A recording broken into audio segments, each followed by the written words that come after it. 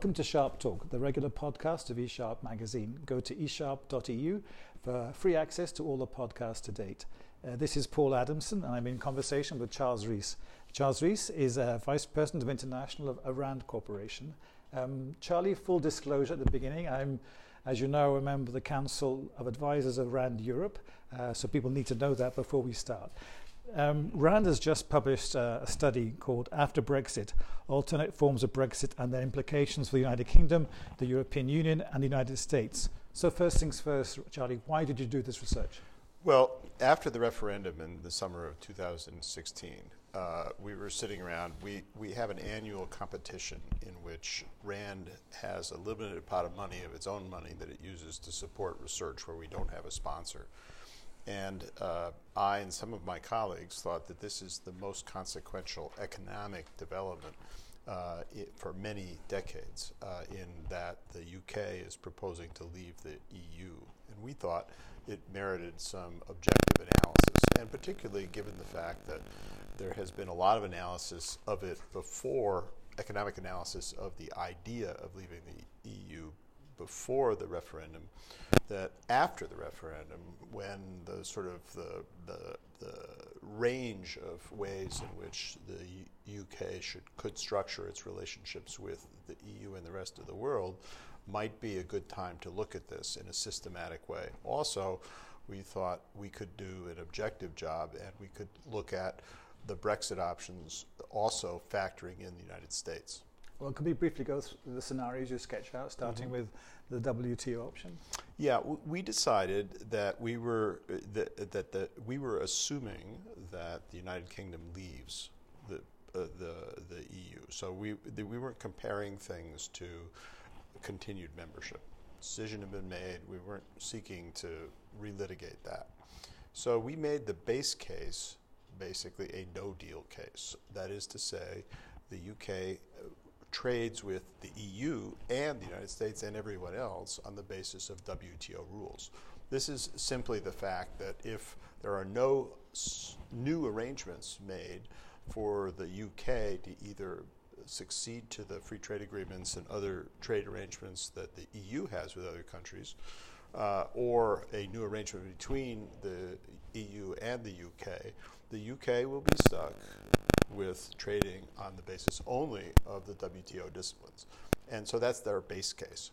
So to compare with that, that's the base case, and that's not very good for the UK. Then we constructed a number of cases, a free trade agreement between the UK and the EU. This is what the UK says it seeks. So that was, if you will, the first scenario to look at compared to the no-deal scenario.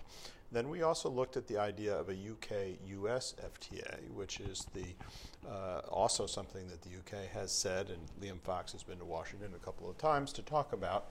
It, of course, can't be done until the departure of the UK actually leaves the EU, but once it has freedom to negotiate new deals, it claims that the United States would be one of its first priorities.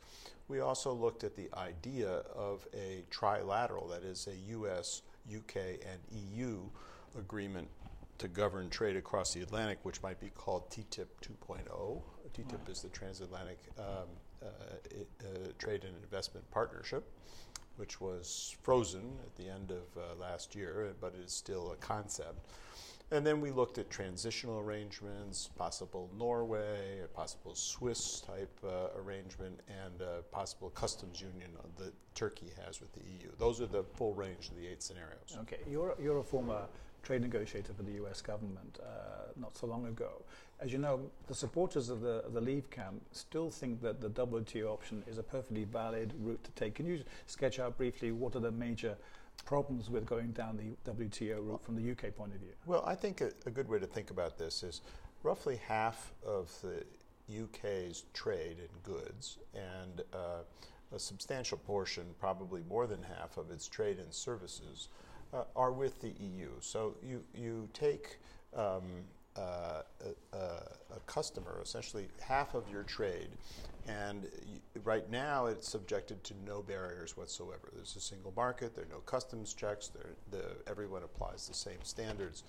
And you put that in a new world in which you apply tariffs to all that trade, and you have to have customs certifications, meet rules of origin requirements, and possibly over time introduce the prospect of changing regulations that the UK says that it wants. It wants freedom from EU regulations. So all of those things are additional costs on trade. And just like if you took some activity and taxed the hell out of it, you're going to have less of it. And so it stands to reason that the WTO rules no deal scenario for the UK is going to be worse off for the UK than its present circumstances. The rest of the world trade that the UK has, it will lose also in modest proportion because it benefits from participation in the EU's trade agreements with other countries like Korea and Canada. Those aren't really big factors, but they also would hurt the UK on the margin. I know back in the States you're keen to preserve your non-partisan position, the RAND Corporation, and here you made it pretty clear already that you're not taking sides in the Brexit debate. You assume, for the sake of argument, that the UK is leaving. It's the British decision. But do you have any? That said, do you have any? As we are about to, we're on the verge of moving to so-called phase 2 of the Brexit talks, which is literally talking about the transition period leading up to some kind of free trade agreement. Do you have any sense, based on your research, of how smooth running or how complicated those negotiations will be? And right now, the UK is very time constrained because under the filing under Article 50 of the Lisbon Treaty, there are only 2 years to come up with some set of new relationships. Now, they could be transitional, but that's not a lot of time. You said also one of your scenarios is this idea of a UK-US free trade agreement. It's obviously been touted more on the UK side than perhaps on the US side by Mrs. May, certainly this year when she went to see President Trump in the White House. But what are the likely benefits of it if there were to be if one agreement were to be agreed of a UK-US trade agreement? Well, let me start by comparing it from the standpoint of the UK to a trade agreement with the EU. Our numbers, calculated on the same basis, are that a trade agreement between the UK and the EU is the most important thing that the UK can do. A trade arrangement similar, FTA, so-called free trade agreement, it's not really completely free, but a free trade agreement between the UK and the US is maybe 30 or 40% less valuable to the UK than doing it with the EU.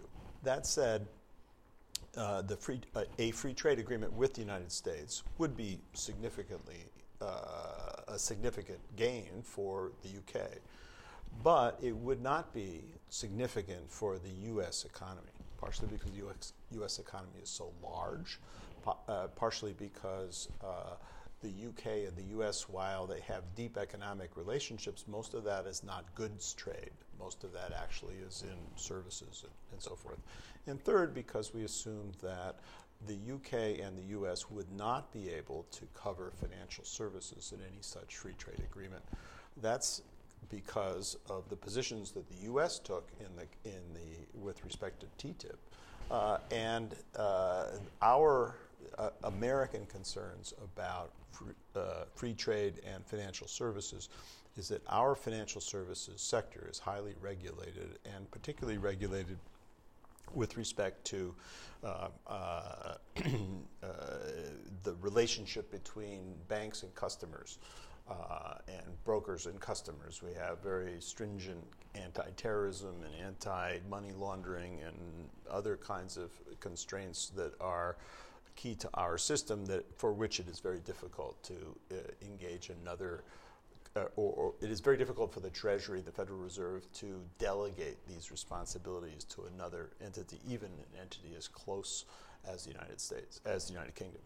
So that said, you sense any appetite or enthusiasm in Washington to embark on some kind of UK-US trade discussion? Yeah, I think as a political matter, I think that the President and the administration are generally inclined to start discussions with the UK on a standard goods free trade agreement.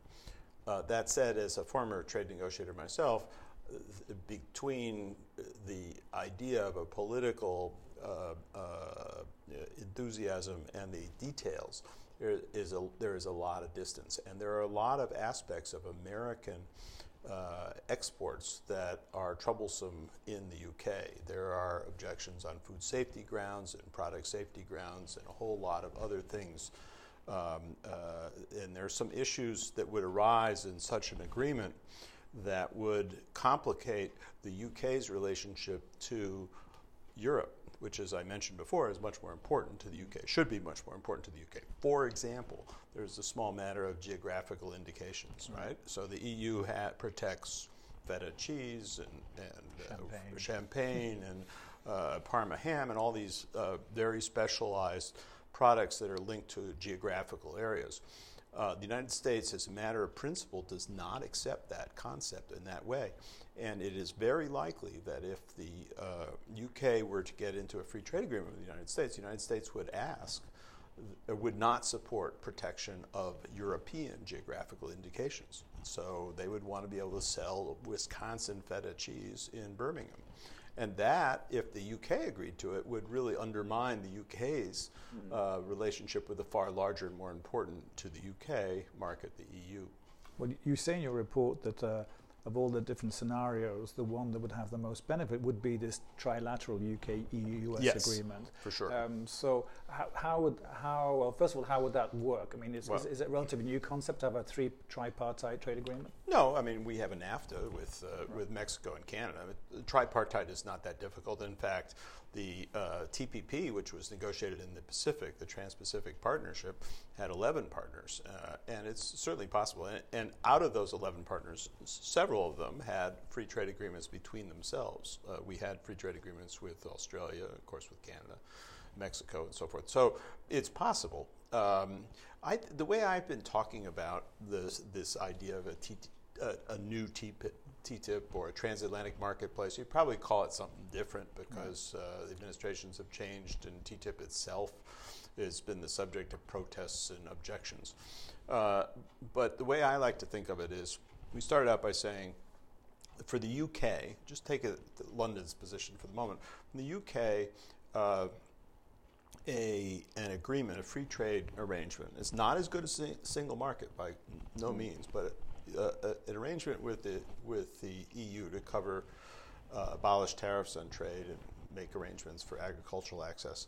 That's the most important thing that they could do. Maybe the second most important partner that they could construct a new trading relationship with the EU and an agreement with the US. That's pretty good for them.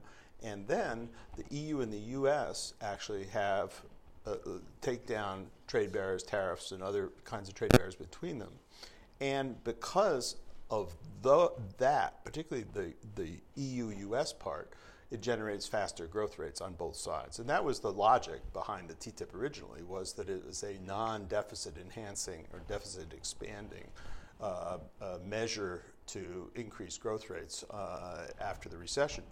And so from the UK standpoint, this would be a pretty good deal because they get the benefits of, rather than have to choose between the US or the EU, they would get both on top of each other plus faster growth in both of those markets, which would pull their economy along as well. Well, you made a strong economic case for this tripartite trade deal, but how feasible is it in political terms? Very, very difficult. Very, very difficult. At present in Washington, the talk is of America First policy. There is a reluctance to enter into new big trade negotiations, and this would be the biggest of all. The United States withdrew from TPP, as I mentioned, and the politics of transatlantic relations has been soured by other completely unrelated issues like relative spending in NATO and all these other things. And here in Europe, I think there's skepticism of what the U.S. administration's priorities are and where Europe fits in them, and they would be unwilling to take and it would be a very large political risk to do something like this, and especially having so recently tried. Okay, well, we have to leave it there. Charlie Rees, thank you very much for your time. My pleasure.